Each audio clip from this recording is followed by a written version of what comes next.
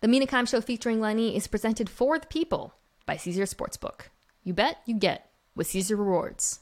Must be 21 or older. Welcome back to the Mina Show featuring Lenny. Only NFL podcast. One of the hosts thinks a drag route is when he pulls his mom on his leash. That's Lenny. I'm Mina Climbs. Football's back. I'm so happy. Actual games to discuss. I did talk about a game on Monday. I actually want to hit that briefly. But first, my illustrious guest this week, you know him if you've been listening to this podcast for a while. He is of multiple places. He has some pieces in the FTN Almanac, which I have been advertising on this show. You guys should definitely check that out. He is writing for Bleacher Report. He recently started doing work with the 33rd Team. He is everywhere. Derek Klassen, welcome back to the show.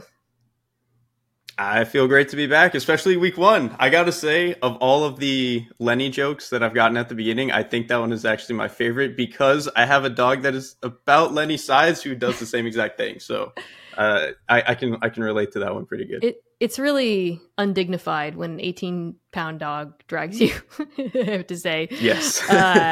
Lenny definitely has that dog in him. Okay, so a little bit of housekeeping. Every week, as always, previewing a bunch of games. I will choose 4 to 6 games that I'm excited about.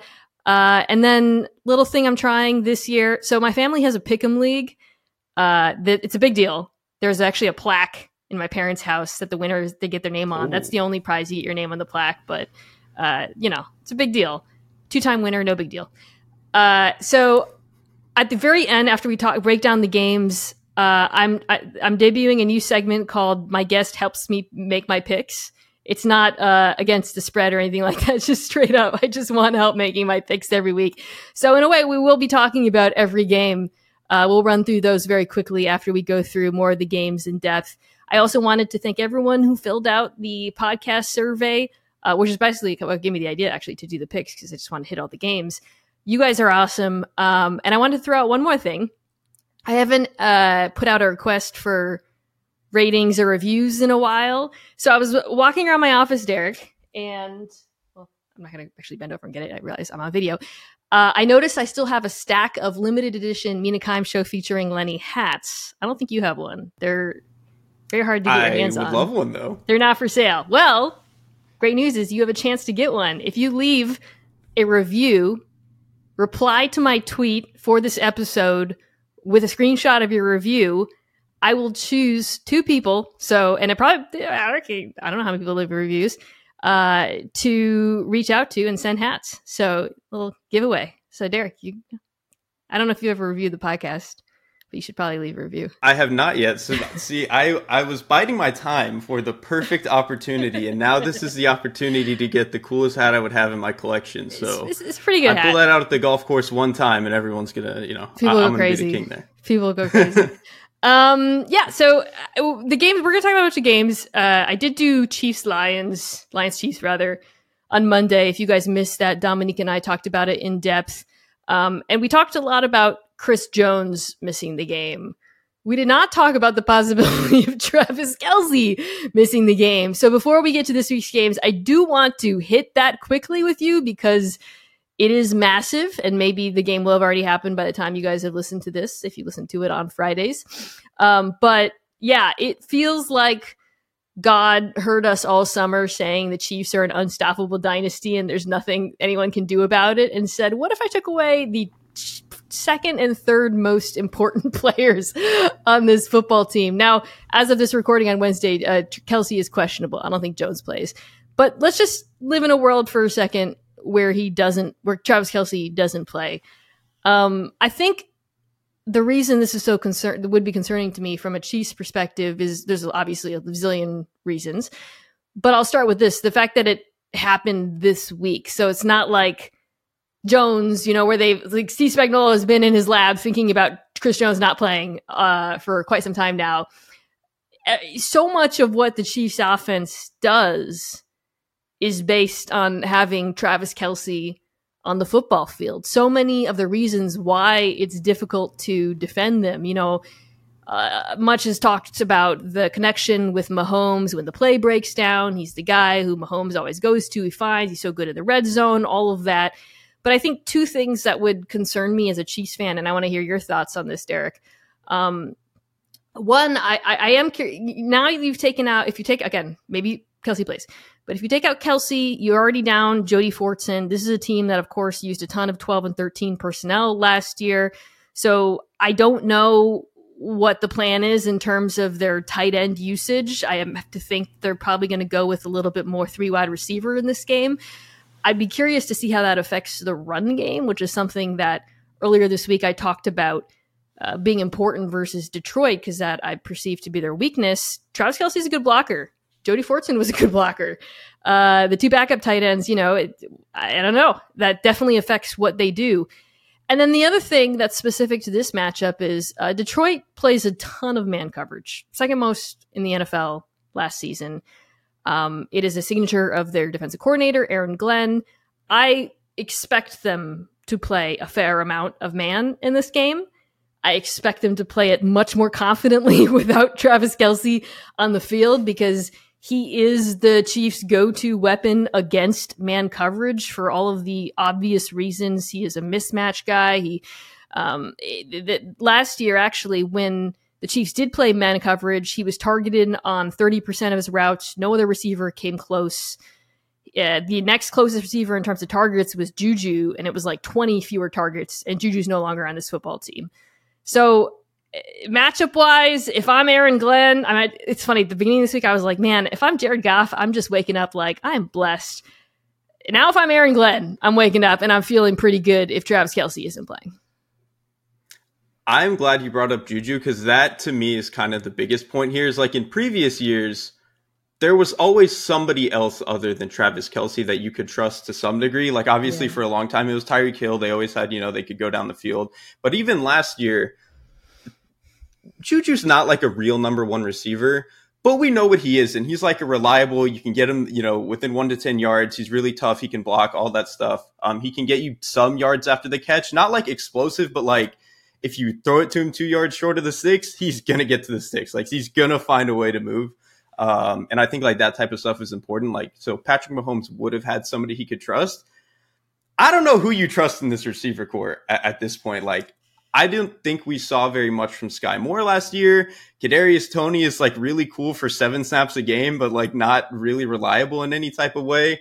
Marquez Valdez-Scantling is awesome when he's your number 3 and is only running down the field. Not as cool when maybe he's your best receiver on the field at this point. And then like I really like Rashee Rice, but he's probably just like a worse, unproven version of Juju at this point, which like, so that's kind of the problem to me is like, I really trust Patrick Mahomes to figure this out with anybody, especially if you're giving him a bunch of man coverage and you're kind of telling him like, hey, you know what you're getting here. Like, I kind of trust that Patrick Mahomes is going to find a way to just kind of put the ball in a keyhole and gives his guys chances. But I just don't know who is supposed to make plays for this team outside of Patrick Mahomes himself.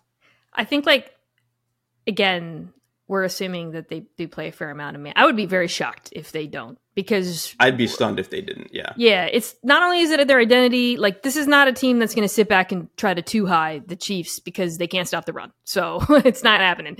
And if they do that, the Chiefs will just run the ball.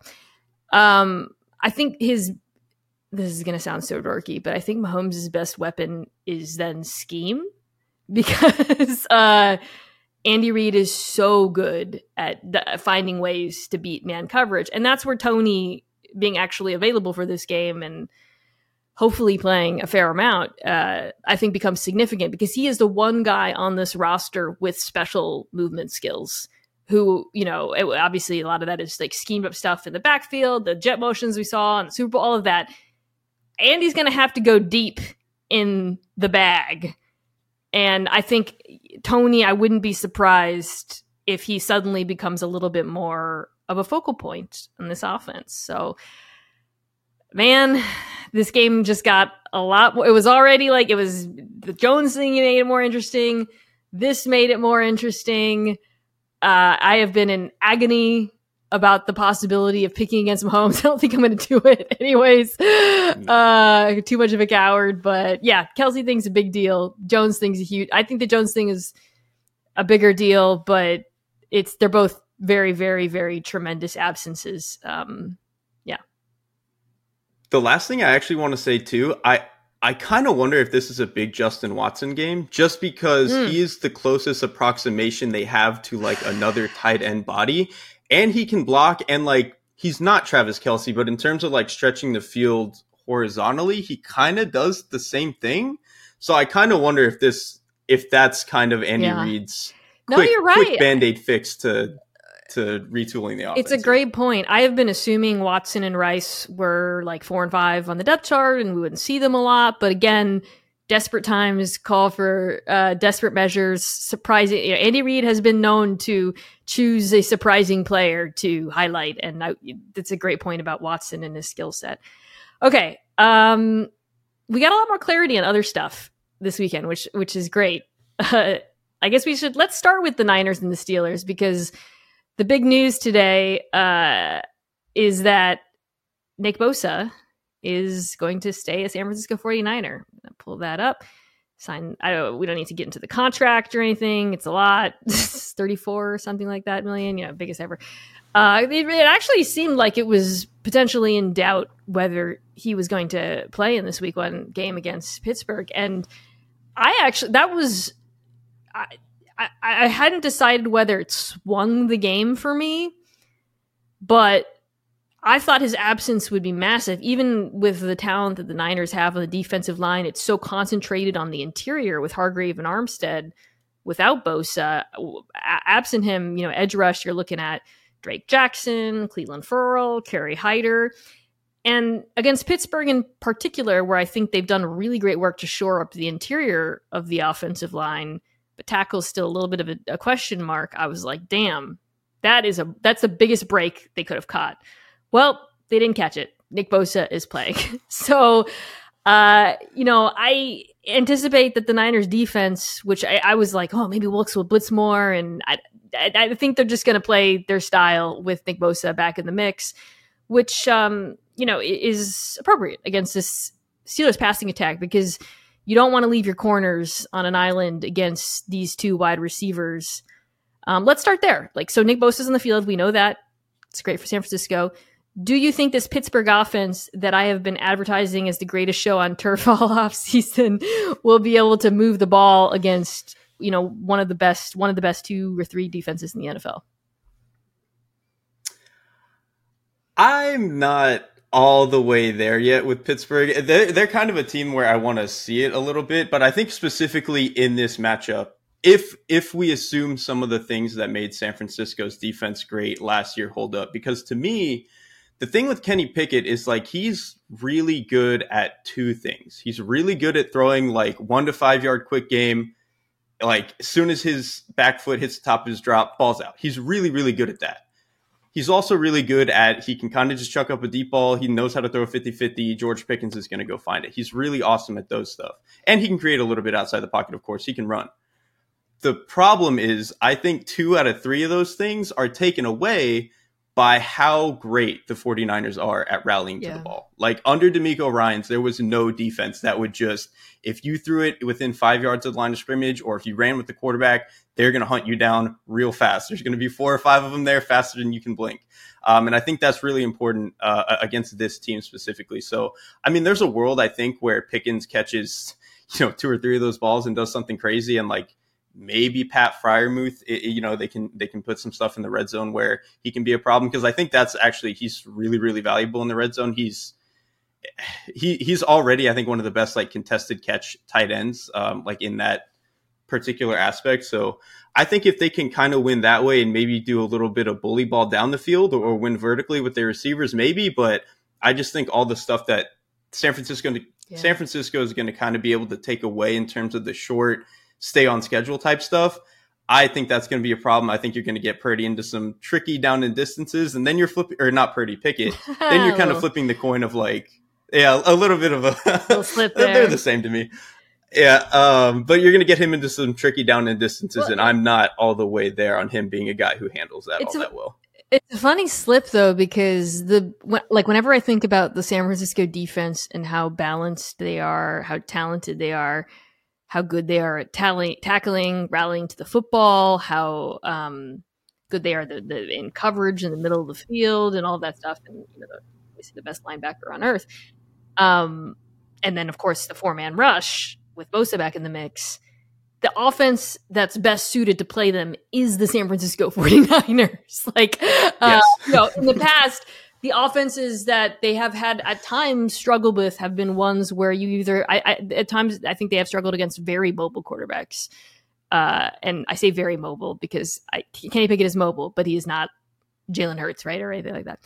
Or, speaking of Hurts, offenses that can really option them into bad situations. I think about the Chiefs game last year where the Chiefs used jet sweeps against them with devastating effect. You remember that game? They went to town on them, and it felt like every red zone play was just yeah. Basically taking Nick Bosa out of the game as best they can. The option stuff, you saw the linebackers struggled with the Eagles RPO game, whatever. Point is, you have to be a very creative football team offense with a diverse run game and an option game, and that's just not Pittsburgh. I think, and I say that as someone who thinks the Pittsburgh offense is going to be good this year. I've been saying it all offseason. Like I like what I've seen from Pickett. I think the offensive line is going to be better. I love this wide receiver group. I love Pat Freiermuth. But I don't know if Matt Canada has the creativity to come up with the correct game plan to play this defense at full power, which is what it's going to be. If they didn't have Bosa, I would be like, I actually feel pretty good about it. But I do expect them to attack the outsides a lot. That is where San Francisco has some vulnerability. And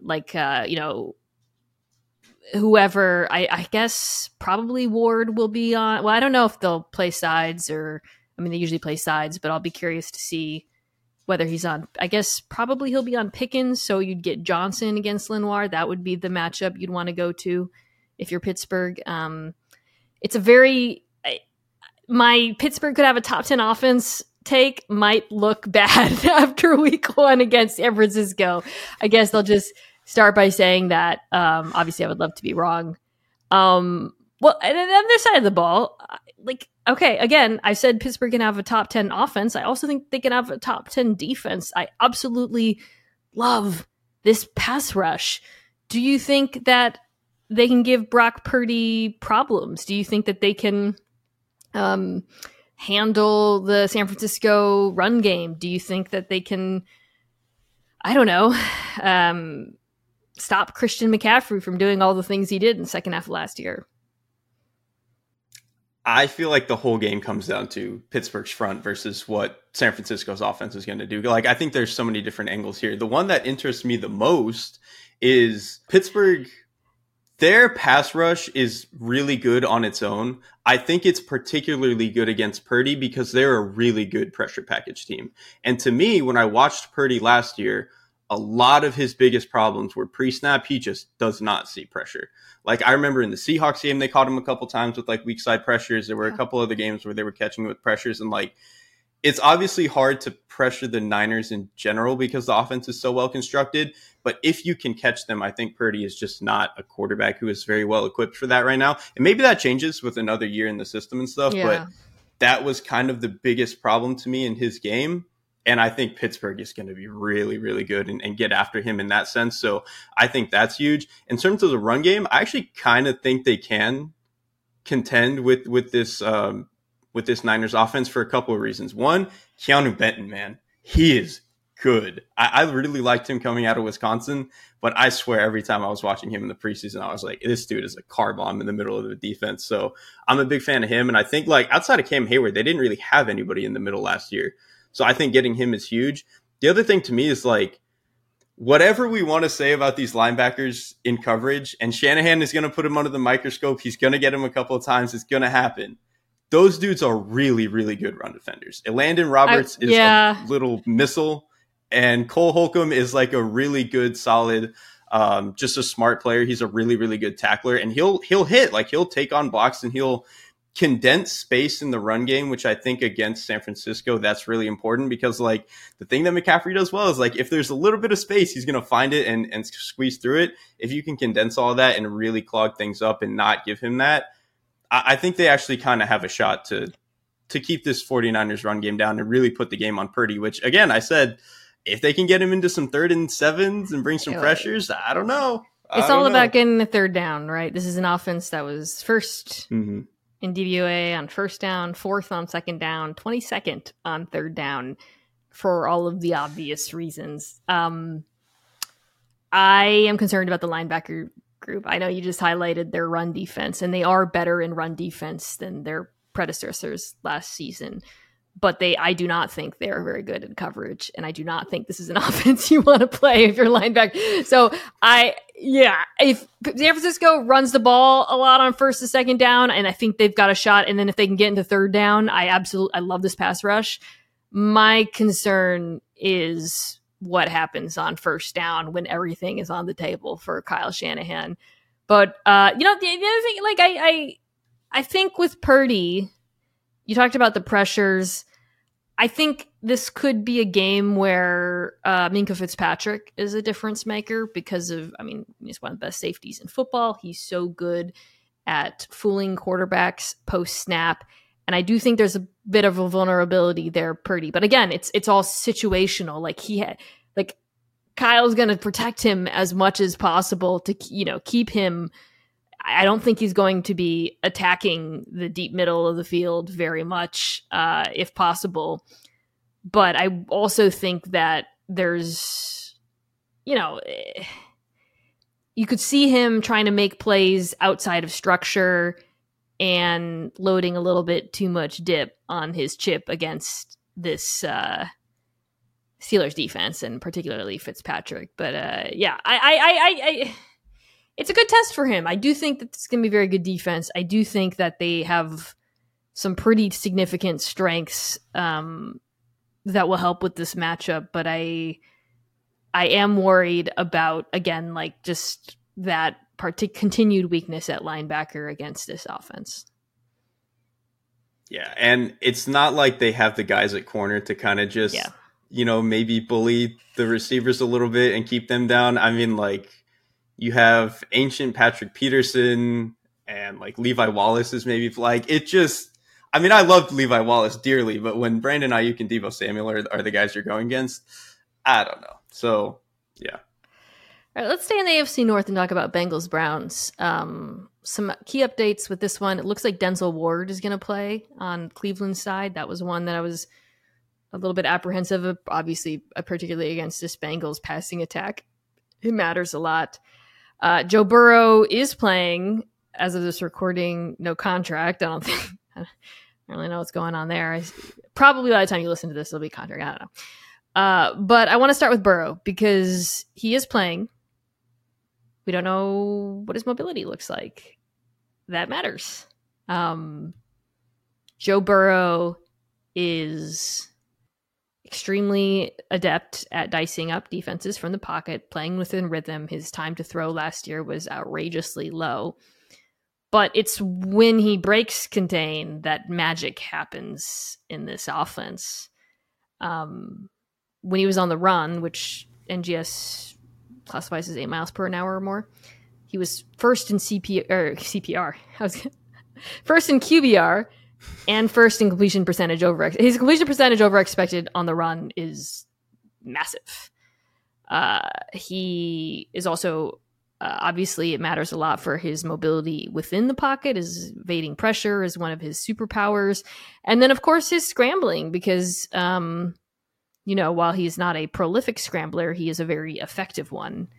Top 10 in EPA per play and everything like that. How often have we seen a defense turn their back on Joe Burrow and get punished for it? So I am very interested in seeing how comfortable he looks moving around back there with the calf strain that he's recovering from, particularly, of course, against a Cleveland Browns defensive front that we all expect to be improved. Yeah, that is kind of where I was going to go is this Cleveland pass rush, I think, is going to be able to get after it. Obviously, I mean, Myles Garrett to me is still the best pass rusher in the league. Like Micah Parsons is incredible, Nick Bosa is incredible. Just there's not a physical presence like Myles Garrett to me, so he's still the guy. And then Zadarius Smith, I still think has something to tank. You have Shelby Harris on the inside now, which I think is huge. JOK, like as a blitzer, is just about as quick as it gets. So like if they want to send him a little bit, I mean, Jim Schwartz is not huge on that, but like if they feel a little spicy, they could. But the other thing is like, it's not just that Cleveland's pass rush, I think, is better. It's that I'm not all that convinced that the Bengals offensive line is that much better. Like I know they brought in Orlando Brown and I think he makes a lot of sense for what they want to do on the ground in terms of, maybe getting into being able to diversify the run game a little bit more, kind of like the Chiefs did when they had Orlando Brown. But Orlando Brown is like an average pass protector at best, maybe. Like he gets cooked a lot around the edge. And I think when you have a guy like Myles Garrett, who is potentially going to get a lot of reps against him, I'm pretty worried about that not really being all that different from what was, than it might have been last year. So I think especially if Joe Burrow can't move, that's going to be a huge problem. The other thing I would add about Burrow is like, quietly, he's not been that good at the beginning of seasons. Even in like 2021, he had a lot of really weird games. Like the Bears game, I think he threw a bunch of just horrible interceptions. Like it kind of just looked like he needed some reps to get ready. Obviously, that was the year before he had been coming off injury, all that stuff. And then even last year, it kind of took them 5-6 weeks for the Bengals to really find a true offensive identity. And obviously, Burrow was still trying to do a lot of the throwing deep and all that stuff. And then finally he realized like, all right, I got to start checking it down. But I think we have 2 seasons in a row now where Burrow has not played his best ball in the beginning, kind of needs to ramp up a little bit, which there's nothing wrong with that. He's the top 3, top 5 quarterback by the end of the season every time. So it doesn't matter. But I just think when you combine that with a potentially really good pass rush, this game might get a little muddy. Well, that's another thing I want to see actually is who does he check it down to and what does it look like? Because no Hayden Hurst. Yes, you alluded to something, which is in the second half of the season, and I talked about this a lot on the show, is when he starts, he in the beginning of the season, he had a lot of trouble with split safety coverages. He wasn't getting the same easy looks to the outside that he did the prior year. Halfway through the season, he just became, I don't want to say a check down machine, but he was ruthlessly efficient throwing short and middle of the field. Hayden Hurst got a lot of those targets. Samaje Perine got a lot of those targets. Does Irv Smith Jr. step up in his place? Tyler Boyd is obviously very important there. Mixon is productive as a pass catcher for them, so having him in the fold is important in that regard. But yeah, that's a question I have. Like, I don't doubt that this offense can be explosive when given the opportunities to do so. My question is more, well, what happens when they don't have the opportunities to do so, especially if Burrow, as I think he will, wants to get the ball out quickly in this one.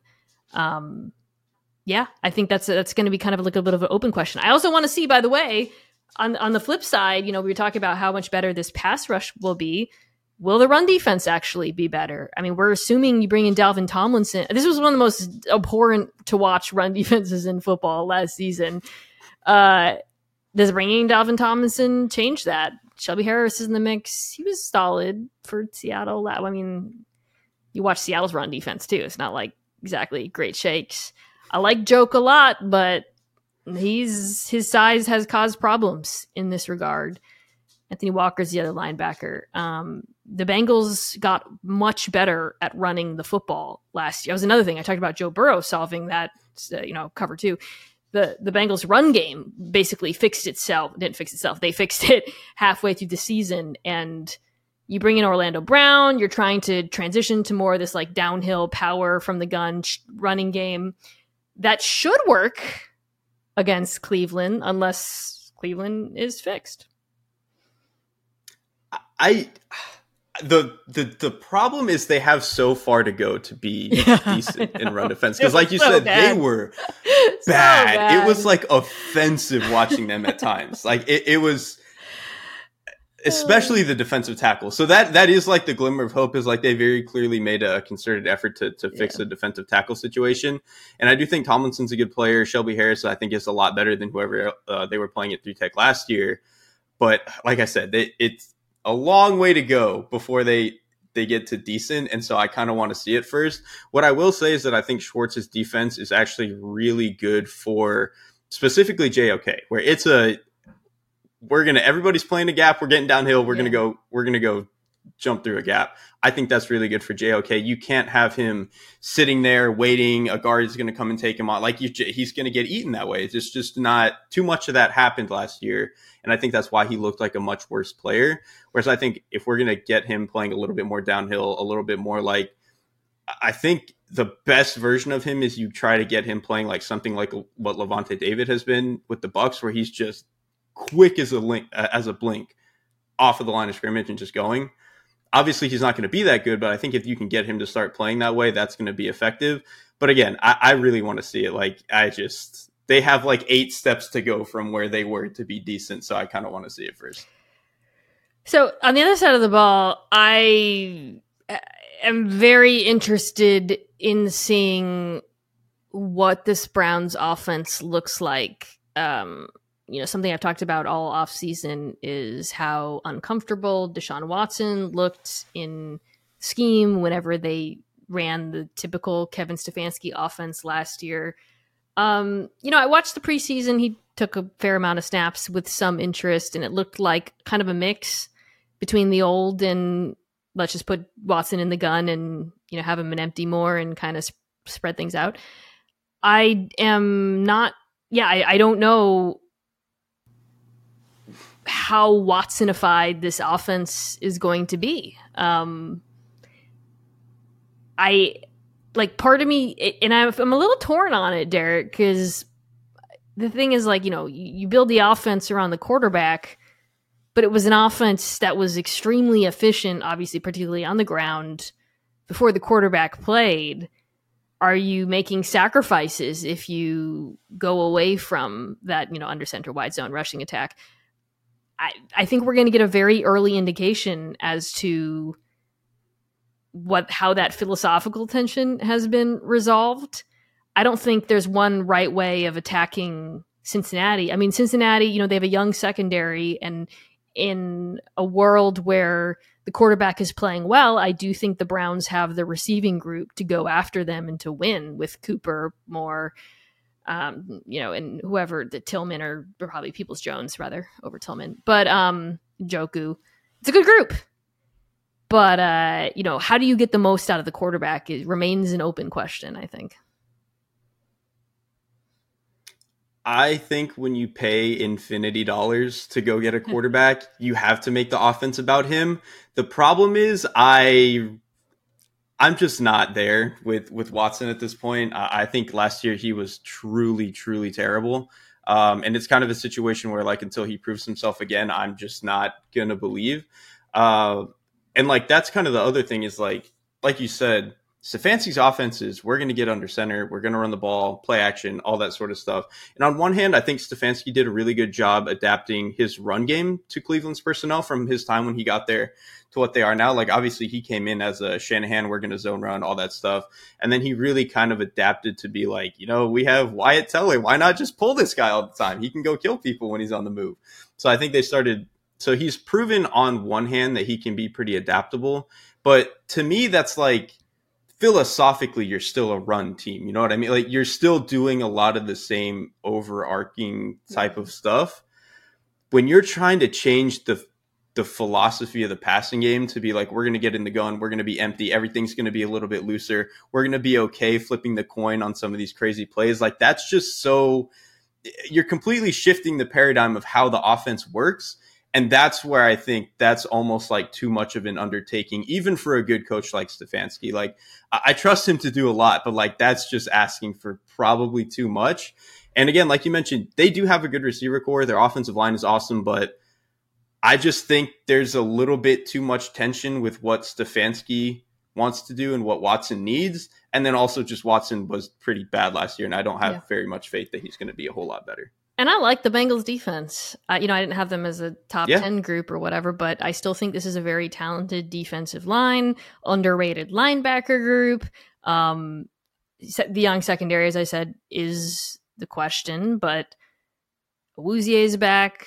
What we've seen from Daxel, who was, a high draft pick, has been good.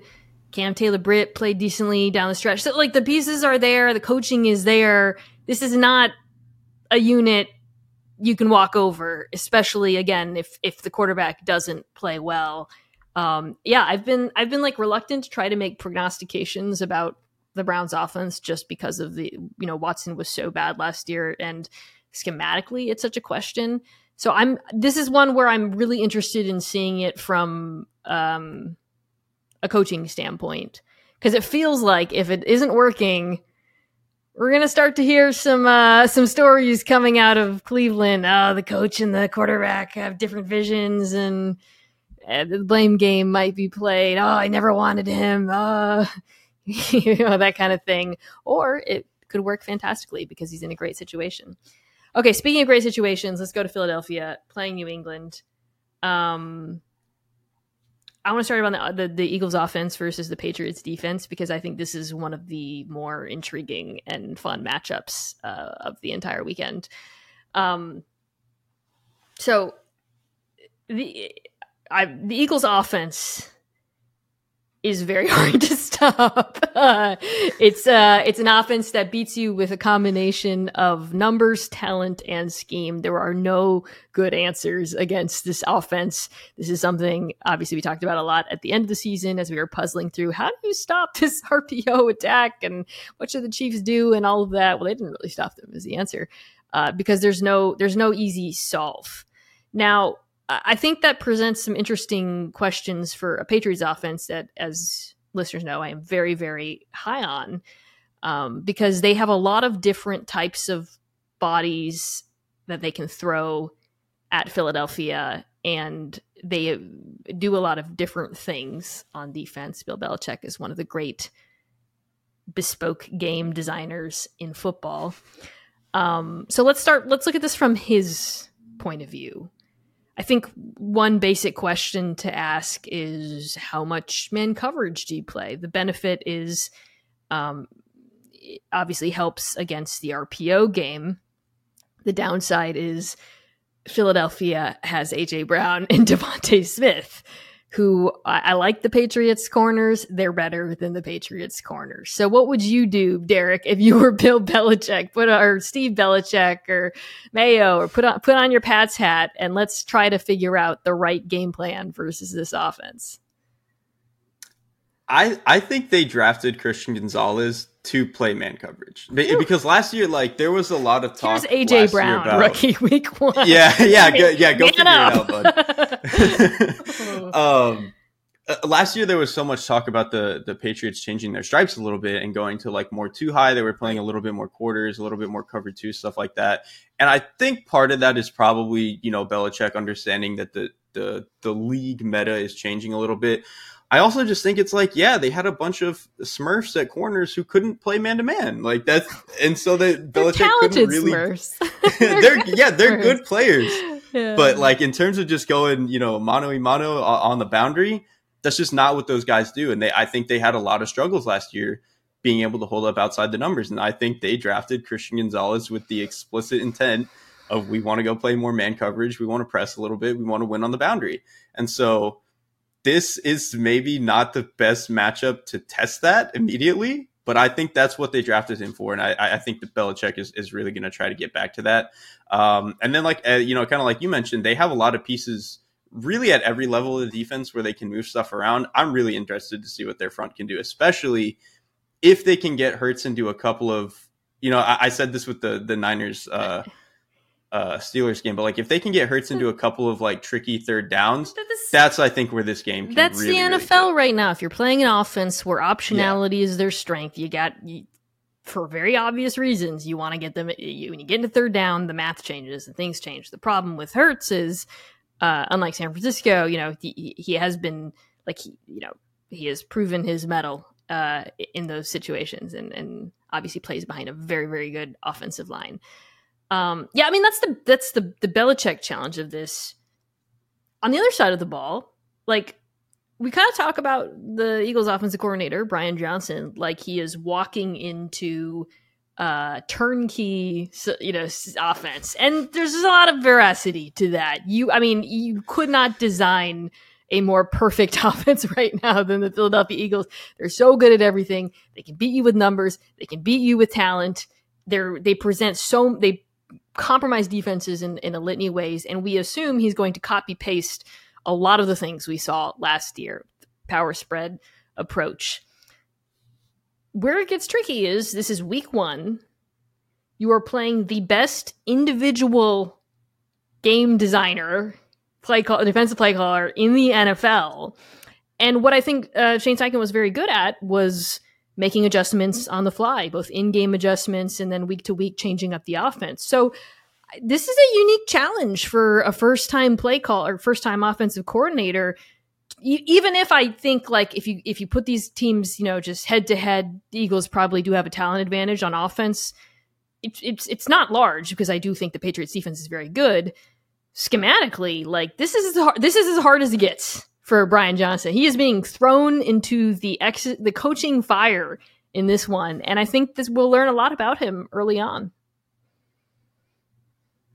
The last thing you mentioned about Steichen, I think, is the most important, because what made the Eagles offense work last year wasn't necessarily like, oh, they're cooking up the most crazy plays. Like Kyle Shanahan will cook up some play that you're like, I don't even know how you thought of that. With the Eagles, it was a lot more simple. It's just they were pressing the right button all the time. Like the Cardinals game, I remember they were just like, all right, we're just going to screen an RPO like a billion times because the Cardinals just couldn't stop it. And then against the Packers, I think they were just like, all right, we're just going to quarterback run a million times because they can't stop it. Like they just, like you said, they were really good at through the first couple of drives of the game. They were like, all right, what's the pain point here? We're going to find it. We're going to hit that button 40 times over the course of the game. And they were really, really good at that.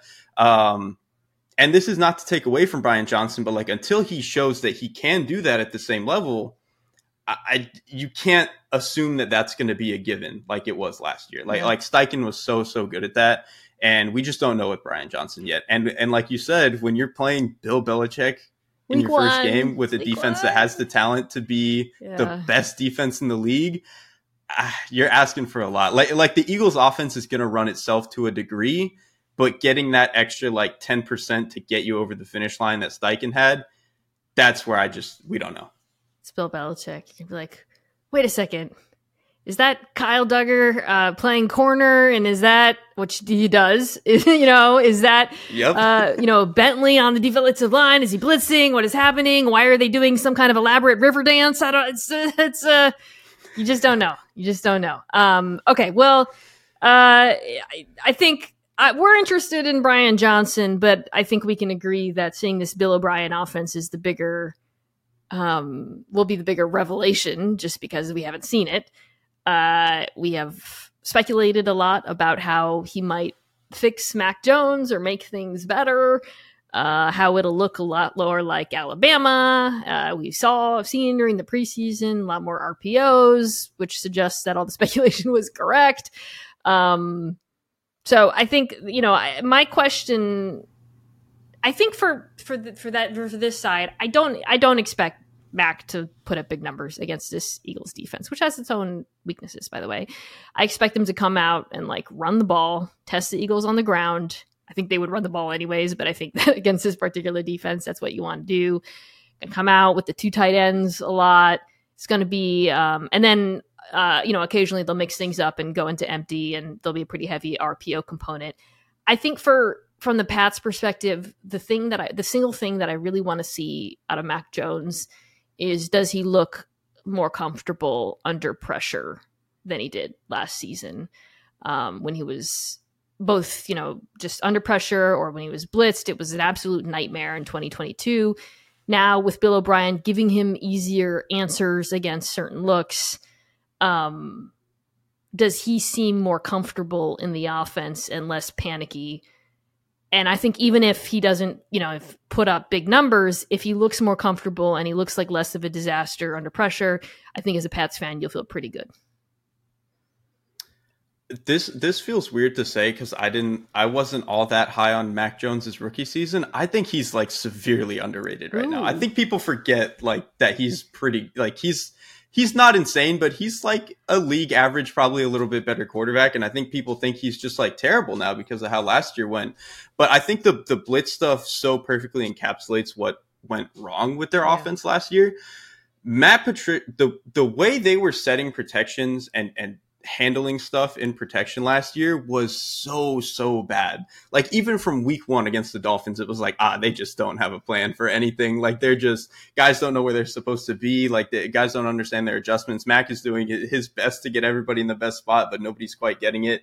And then, so that part was a problem. And then they just kind of, like you mentioned, didn't really have good answers. They threw, I don't have the stat in front of me, but I know like Nate Tice has talked about this on the Athletic show. They threw 1 billion go balls against blitzes because that was their only option. They were like, we're just going to throw it up. But it's like, they don't even have a field stretcher. Like that's a bad strategy to begin with, but they don't have a guy who is a dominant field stretcher on the outside. So it didn't make sense from that angle. Also, Mac Jones isn't like that great of a deep passer to begin with. He's okay, like on rhythm and stuff, but not when you're throwing it against the blitz. Like it just, so I think they just so clearly didn't have a plan that I think it was one of those things where every time Mac saw a pressure look, he was like, here we go again, man. Like, I'm going to get hit. Like, it was just one of those things where you know something is going to go wrong, so you can't really play your best.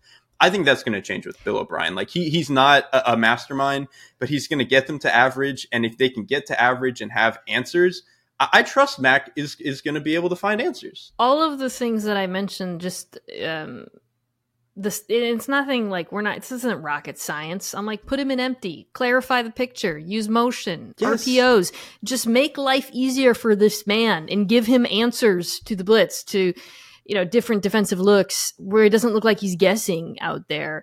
All of those things can happen even if you don't have tremendous talent the way Philadelphia does on offense. I think the Pats have decent talent. I think they'll have a good run game. I think that'll help in this particular game. But I think scheme can do a lot to make Mac Jones look more comfortable than he did last year. I do not expect him to, again, like look great against what is still a very good Philadelphia defense, but it can be respectable. So I don't think I gave a pick for. I am going to go with San Francisco now that Bosa is playing. I was kind of wavering a little bit. I am going with Cincinnati, not too much of a shocker, and I'm going with Philadelphia. So I didn't get there. It's obvious. I mean, I assume you're the same on all three. Yeah, I'm with you on all of them. I do think at least this one to me is like kind of the most interesting, just because I think with all the different play callers in Philly and all that sort of stuff, but. The Eagles are still, they're pretty talented, both sides of the ball. Could get weird. I'm going to say that about every Patriots game this year. All right, let's take a quick break, come back, and talk about some more games.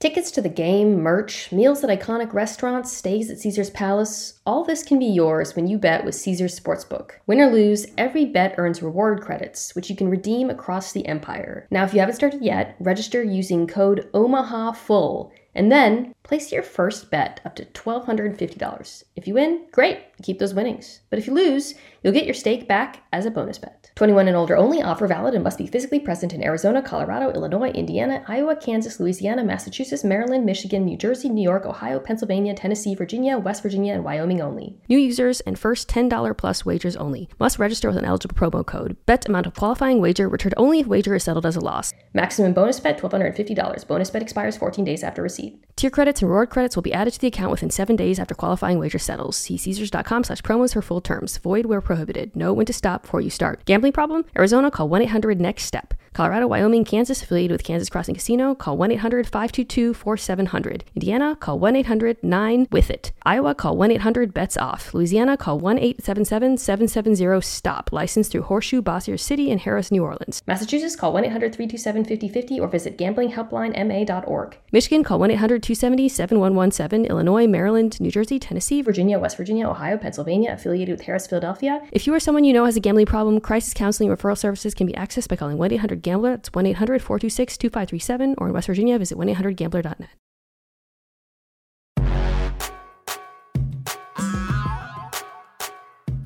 Okay, we're back. And the next game is a tasty treat. Dolphins Chargers. I'm so excited for this game. I was about to say, that's the most, you've been very excited this whole show, but that was the most palpable that it's been. How could you not be excited for this game? This is nerd heaven. This is, and it's great because I don't know who I'm going to pick. I'm actually hoping that our conversation will clarify this for me. I don't have the lines in front of me, but I assume it's pretty close. I actually don't even know who's favored. Maybe Chargers because it's at home. I don't know. And I think you can make a very strong argument for either side. I think we should start though by recapping what happened the last time these teams played, because it's really important, I think, to discussing this game, especially in terms of the Dolphins offense versus the Chargers defense, less so on the other side of the ball, though that I think it's relevant too. So, recap when these teams met in week 14. It was like a takeopolis because of just the narratives around these quarterbacks, the debates. The Miami offense prior to this game had been just absolutely dominating. Well, I guess San Francisco was before, but we were like, San Francisco's so good. I don't know. Maybe that's just the Niners. The Chargers defense was somewhat undermanned. Bosa wasn't playing yet, some injuries. So the Dolphins offense, prior to this game, had been absolutely destroying people by basically putting their receivers in motion, play fake, ball out super quick, boom, 10 yards every time. Derek, did I describe that? I'm trying to, I would say so. And everybody was terrified of it and didn't want to do anything on defense. Nobody, well, the defenses were playing them in too high. They were like, let's just like give them room and try to stop them. And, so what Staley did, it's not as simple as he pressed the corners, although he did that, which is something that defenses were very afraid to do, to try to disrupt the timing of that concept. But like every play in this game, the Chargers were showing something different before and after the snap. They were playing man when you expected them to play zone. They were playing zone when you expected them to play man. They were showing press. They were playing off. It was like total chaos. Again, it is really worth rewatching because, and they were communicating very well what the Dolphins were doing with their pre-snap motion. And I think the simplest way to put it is they just threw off the timing of the whole thing. Made to hold on to the ball a split second longer, and then when he didn't, sometimes he was throwing it to guys who weren't there, turned the ball over, all that. So that brings us to this rematch. And I think that on that side of the ball, that's just what's so fascinating about this. Will the Dolphins offense look different? What kind of counter punches have they cultivated, assuming that the Chargers do something similarly, which they might not? And then perhaps, most importantly, like, can the Dolphins run the ball? Can the Chargers run defense stop them? They were horrible last year. I don't know if I kind of am dubious of them this year, even with the addition of Eric Kendricks. So Derek, can you answer all those questions for me? What do you expect?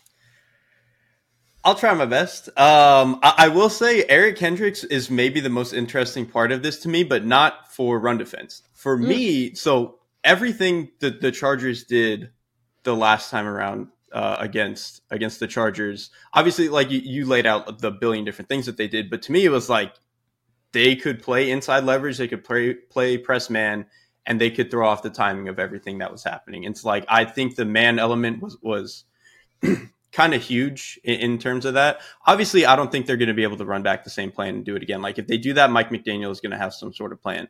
To me, what I think is the most interesting is like, can Eric Kendricks be a really good hole player?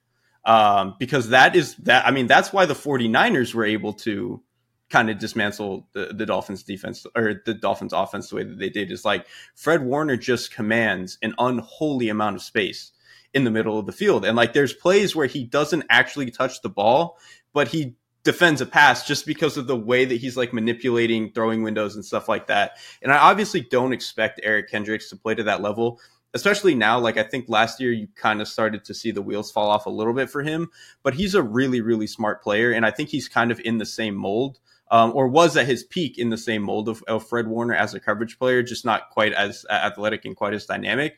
So I think if Staley can find a way to kind of use him and let him command some of that space and change things up a little bit in that sense, I think that's where this Chargers defense might be able to change things up a little bit. And then obviously you also, if you have Derwin, who you can kind of roll in as that whole player and switch things up a little bit, I think that's kind of where it becomes not necessarily just the man element, but like, how are they defending the middle of the field? Who are they doing it with? How are they getting there? All that sort of stuff. Yeah, I think while it's hard to predict exactly what they'll do in terms of, okay, what downs do they play man? What downs do they play zone? What's, like I said, it's going to be the exact same. I do think we can anticipate that there will be a concerted effort to take away the middle of the field. This is, like, I don't care if you're Brandon Staley or, I don't know. I was going to name like a bad defense guard, then I was like, I don't know what you mean. Point is, if you're playing the Dolphins, you should take away the middle of the field. I think that's pretty obvious. That is where Tua is his best, and it is, and he is capable of throwing the ball to the outside of the field, but it is not his strength as a quarterback. So I think, to your point, if Eric Kendricks can really help in that regard, I think that is the kind of the more predictable aspect of this side of the ball. And if they do force Tua to throw the ball outside, that's a win. Even not always a win. I think sometimes.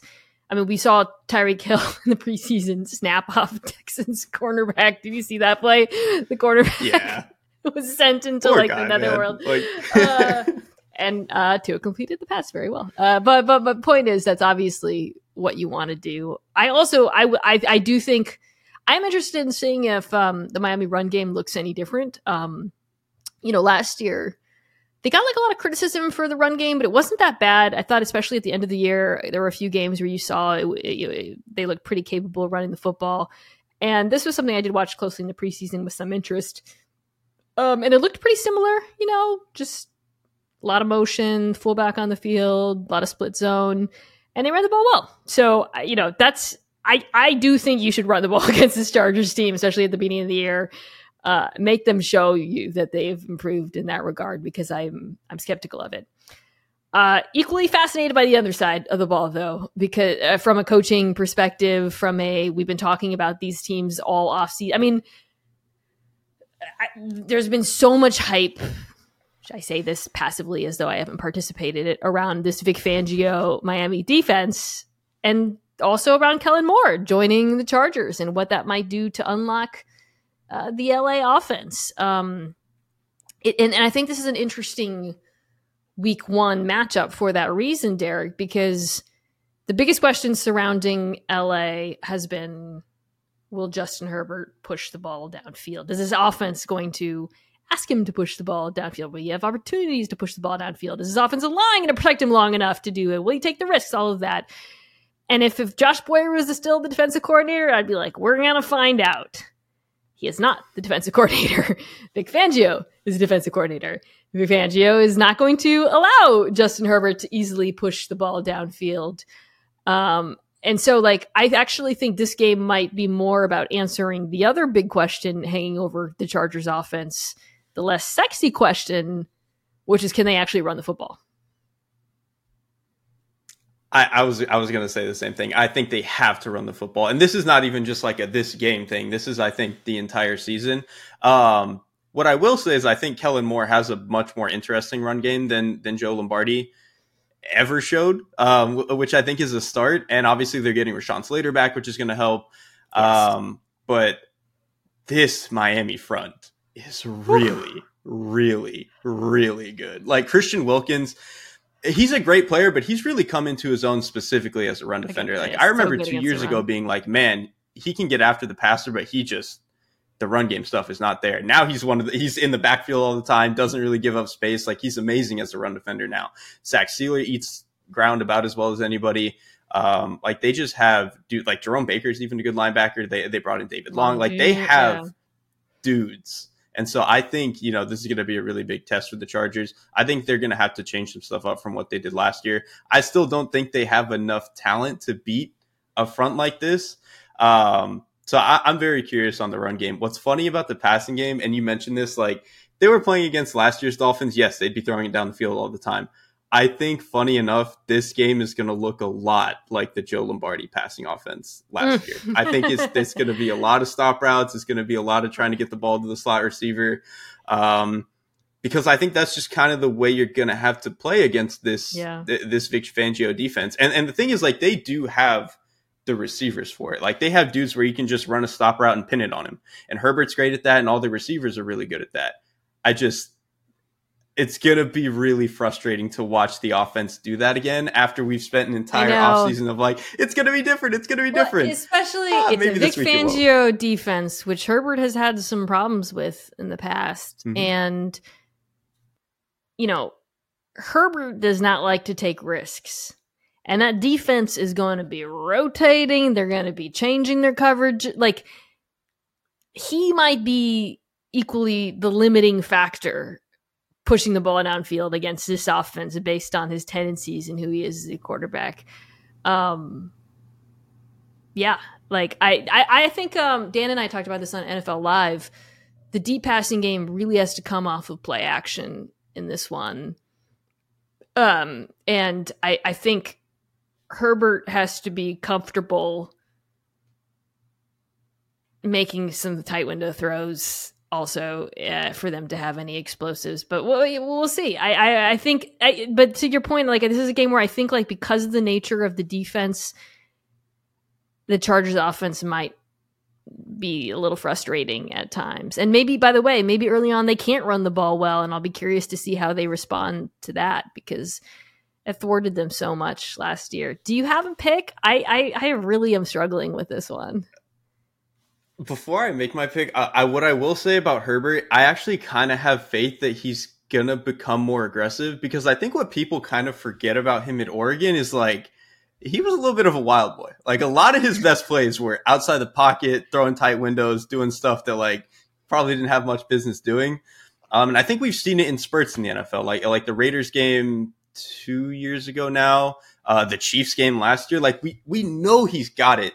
Even against the Dolphins last year, like, when they were jailbreaking, there was a certain point where you saw him go into F-it mode, and like, you're like, come on, man, just do it. Now it's like, just do that all the time. Listen, I love Justin Herbert. I think he's a top 5 quarterback. There's like a little bit of Derek Carr in there where he kind of has that, where it's like, you know, you can do it, but like, man, just do it more. But like I said, I think I have faith that he'll be able to unlock that a little bit more. That said, I think I'm probably taking Dolphins here. I just think that offense. I have a lot of faith. I'm not a big Tua guy, but I have a lot of faith that Mike McDaniel is going to come back with something against this defense. And I just think that Vic Fangio's defense, with all the talent they have, I think it's going to be a good game. It's going to be a close game, but I really, really struggle with Mike McDaniel getting got twice in a row by the same guy. Like, I have Joey Bosa really now against this tackle duo. Tron Armstead's still not practicing. Yeah. I feel the same way about McDaniel. I don't know. This might be a game time decision for me. Okay, Packers Bears. Talked a lot about Jordan Love. By the way, Christian Watson and Romeo Doubs out today with hamstring stuff. Yeah. Don't love that. We're going to assume they're playing for this discussion, because if they're not, I don't know. You're looking at Reed. Who are their core wide receivers on the top of my head? I'm like, I think like Sabari Toure. Toure. There's some, they might just go 14 personnel if Watson and Doubs are out. I actually think Musgrave is getting a lot of targets, like, early on. They seem pretty intent on using him, the rookie tight end they drafted this year. But okay, assuming those guys are playing, this is a great matchup for Jordan Love to enter the NFL. Not I'm talking specifically about the Bears defense, which I don't think is good. I'm just going to say that.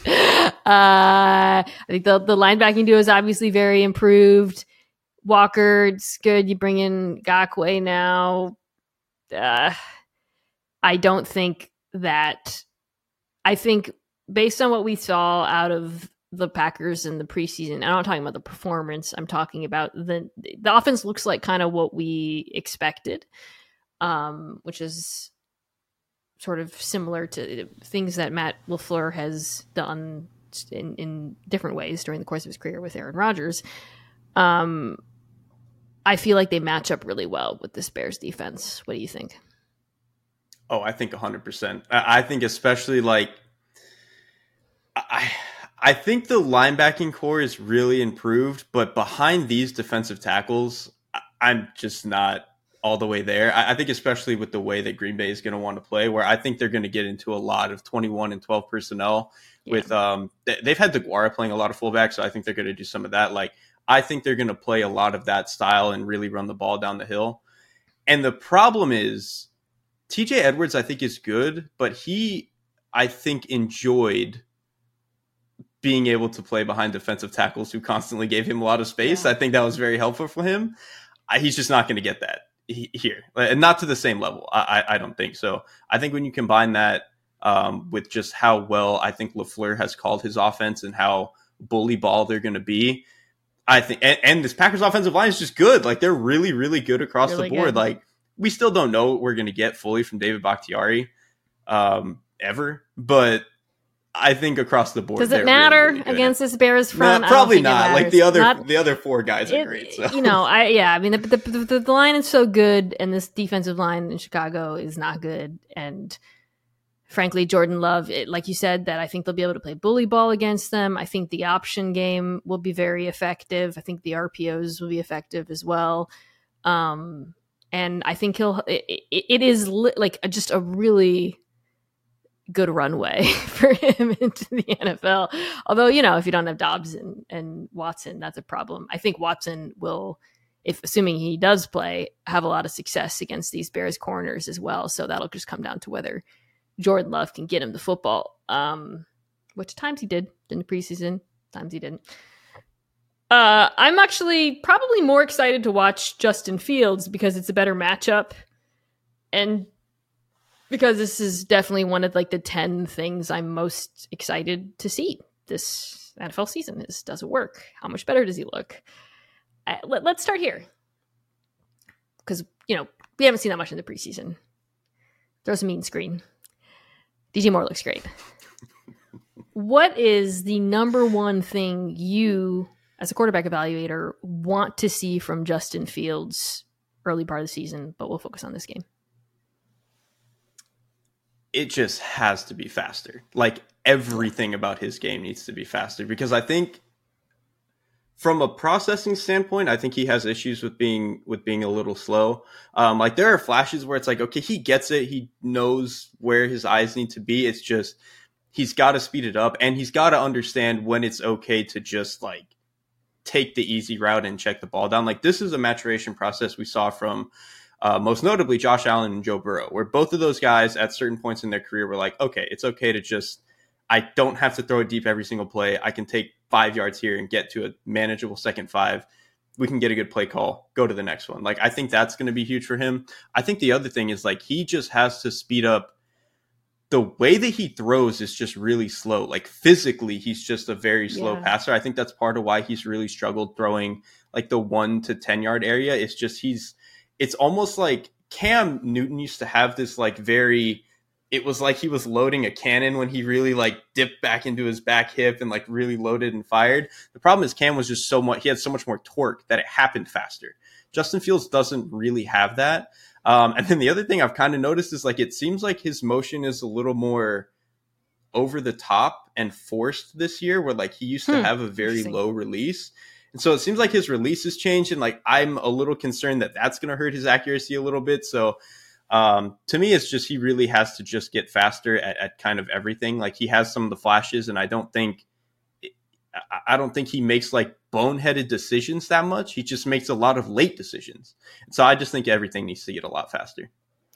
One thing I'll be curious to see is if this Packers defense sells out against the run against Chicago. And then, of course, Justin Fields capable of punishing them for it. And he should be with this improved receiver group. But it's a Packers defense that was very, very bad against the run last year. Even as the pass defense improved as the year went on, they could not stop teams on the ground. On runs between the tackles, they were last in the league in success rate, 31st in EPA per play, 30th in the percentage that went for 10 or more yards. So it wasn't just a defense, a first level thing.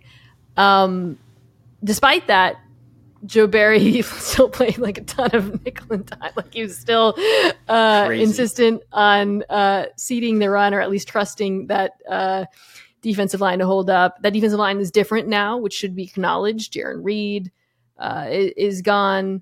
Dean Lowry is not starting. I think it's going to be Devonta Wyatt and TJ Slayton. So perhaps that will help a lot. But I think I'm kind of interested in, and by the I want to be clear, I'm talking about the defensive line. The run defense was awful at all three levels. I mean, Savage, my God, that dude missed a lot of tackles last year, and he is still the starting safety, I believe. So I think I'm curious to see just kind of structurally. I think Chicago is going to run the ball a lot, and I don't blame them for doing so against this defense. I want to see structurally, have they changed in any way? And then from the personnel standpoint, do the changes up front make a difference in stopping the run? I was really hoping at the end of last season, like when the season ended, like, man, they have so much talent up front. They really need to change what they're doing structurally. Kind of almost similar to like the Seahawks, where like the Seahawks weren't as talented, but like a lot of their issues were just structural. They kept the same defensive coordinator, and I'm assuming he's going to run back a lot of the same stuff. And that to me is a major problem. Because like they did change out a couple of defensive, the interior guys. Like I expect Devonta Wyatt to take a step. Like part of the calculus last year of the Packers being a good defense was like, oh, Devonta Wyatt's going to come in and just blow stuff up on every fourth play. That didn't really happen. He was kind of on and off, and then he didn't really kind of turn on until the end of the season. Quay Walker, similar deal. Like it kind of took him until the end of the season, really, where it was like, okay, he's comfortable. He's playing faster. He's taking on blocks the way that he needs to. So maybe just the improvement from those guys is going to help a little. But with Joe Barry calling the defense again, I just don't see how it's supposed to be all that much better. Even though when you look at the depth chart, it's like first round pick, insane free agent signing, first round pick. It's like, how is this not good? But I just don't see why it should be that much better. I just won't. I have been burned too many times by this group. I'm not going to bet on them improving until I see it. Last time they played, Justin Fields ran 6 times for 71 yards, by the way. All right. Let us wrap. I'm picking the Packers, though, nonetheless. The Bears defenses. Very not good. Cowboys Giants. Let's wrap here. This is a fun one. Let's start with the Dallas offense. Again, there's so much coaching turnover. I don't know if anyone's quantified this, but it feels like more than past years. Like when I was I was trying to put together a list of like the 10 units I'm most excited to see, and it was so many of them because so many of them have new coaches, and it sucks. I'm not going to watch Ravens Texans in real time, but the Ravens offense might be the unit I'm most intrigued by in the entire NFL. Dallas offense, I'm very curious about in this one. I think this has kind of been one of the biggest questions of the entire offseason is how different does it actually look with Mike McCarthy at the helm versus Kellen Moore? Preseason didn't look that different.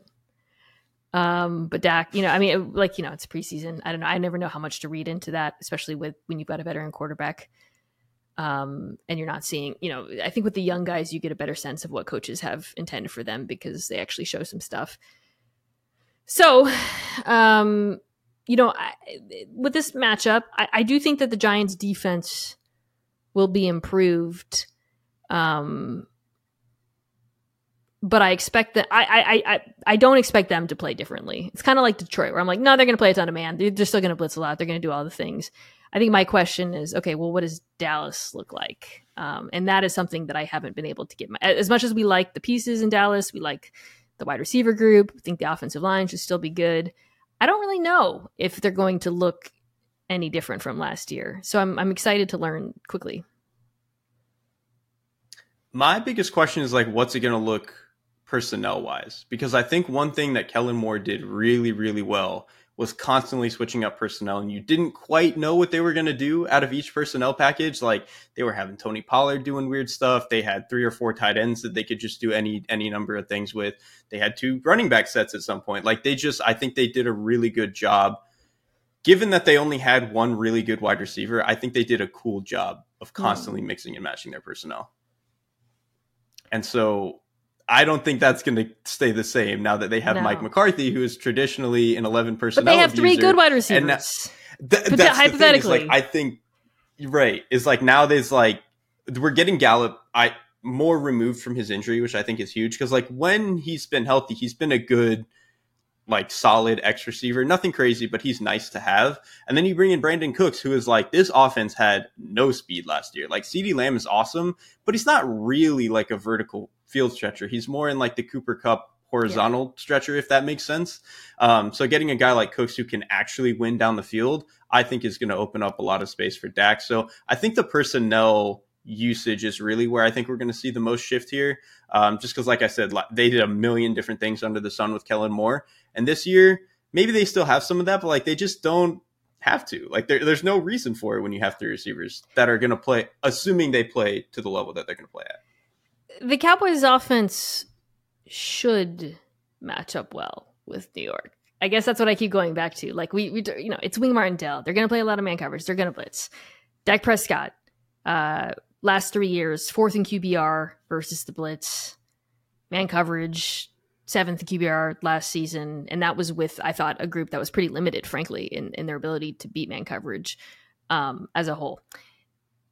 These receivers should be able to, like, they should, like the passing attack should be able to move. Even the run game, which I think we have a lot of skepticism about because of, we just haven't seen it with Pollard, and as much as we love Pollard, and I think that'll be something.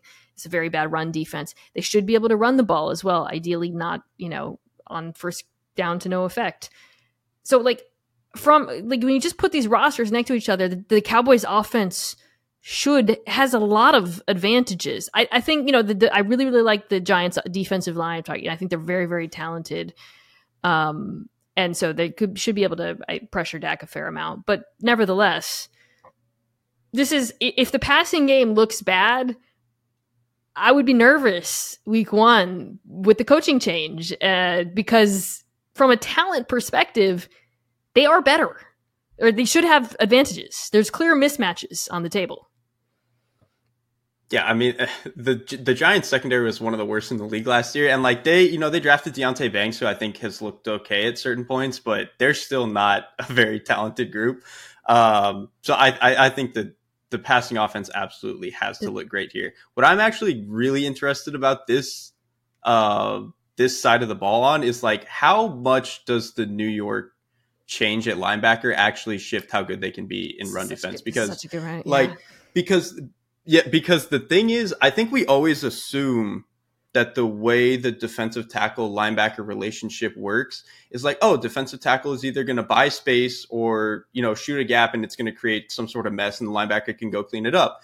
You can also have a case where linebackers are really good at triggering playing downhill, and that allows, that forces offensive linemen to come off of a block and make the defensive lineman's job easier.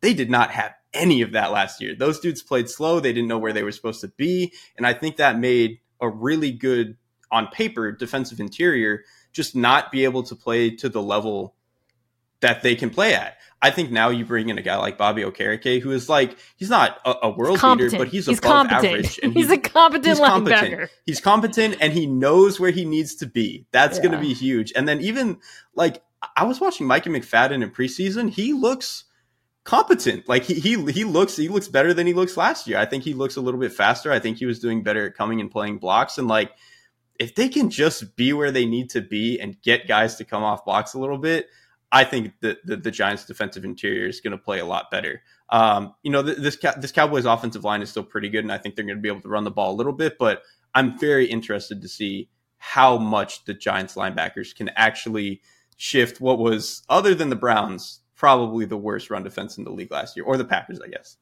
They were atrocious in run defense, and I think They were and bad. they added a little bit of beef at defensive tackle as well, and we'll see. I think that'll be interesting. That's probably that's the bar was very, very low.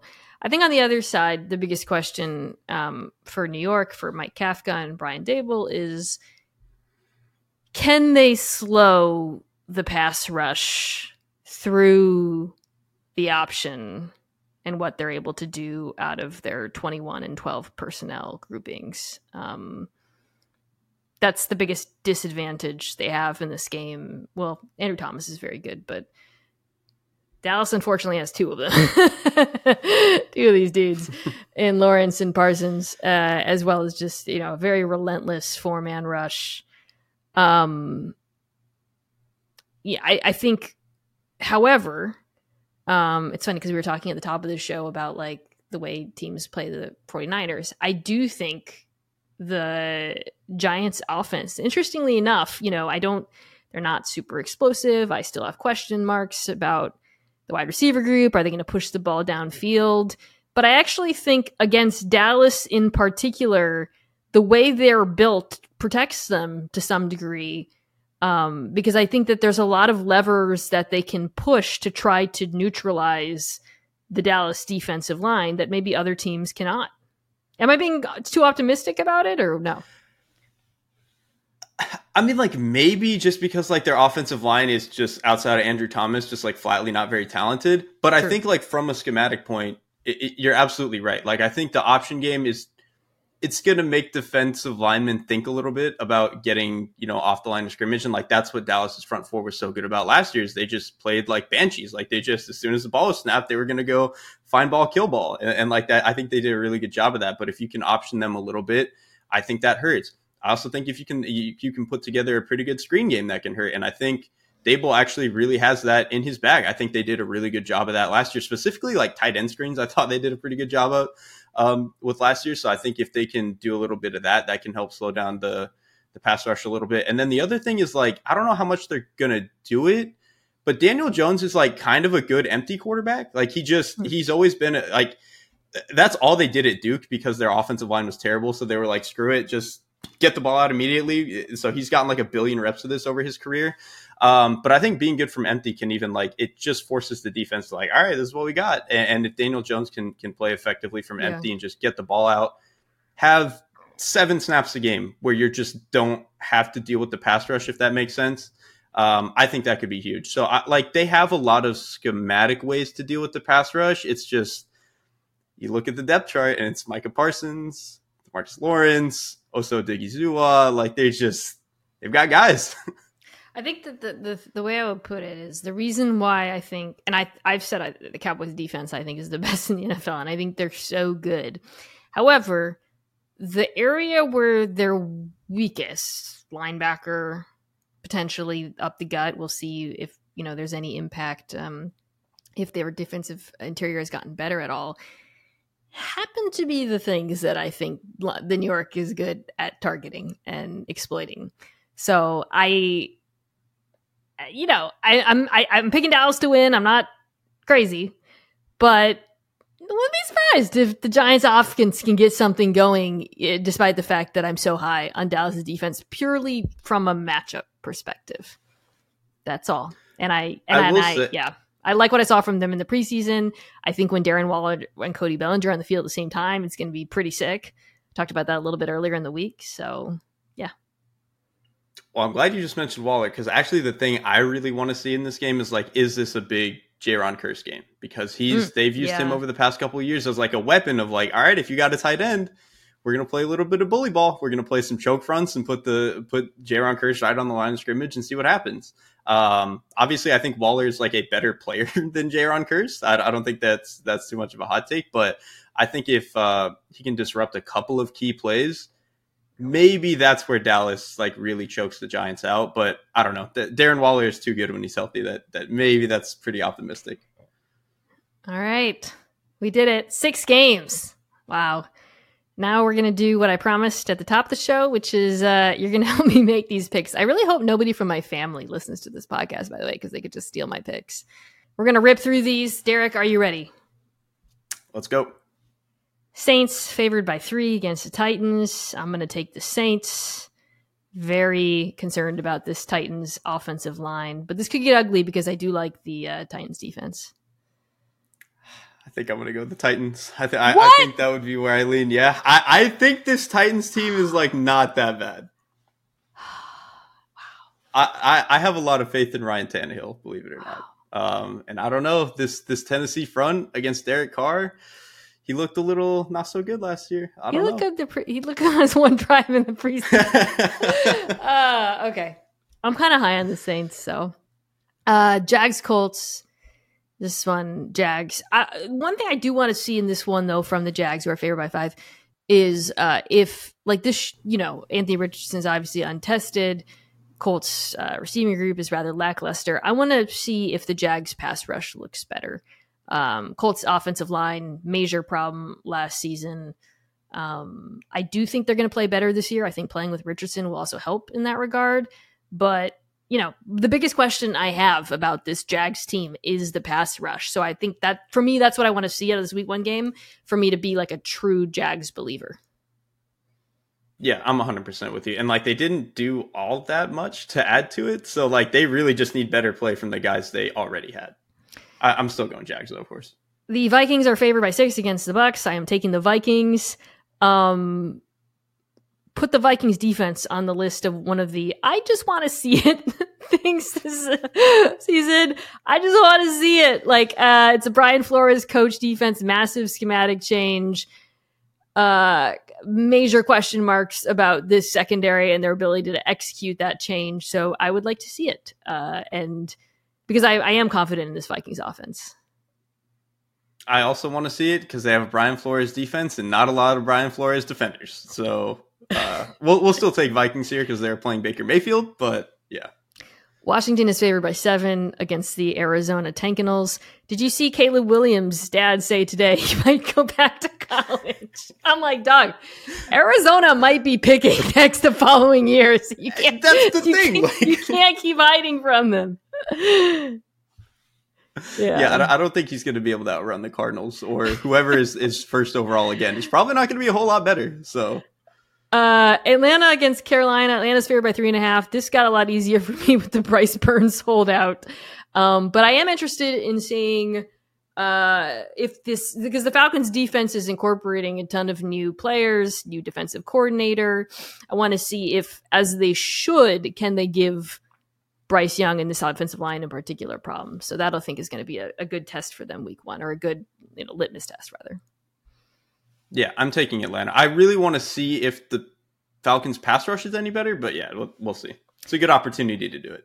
Ravens favored by 10 against Houston, taking Baltimore.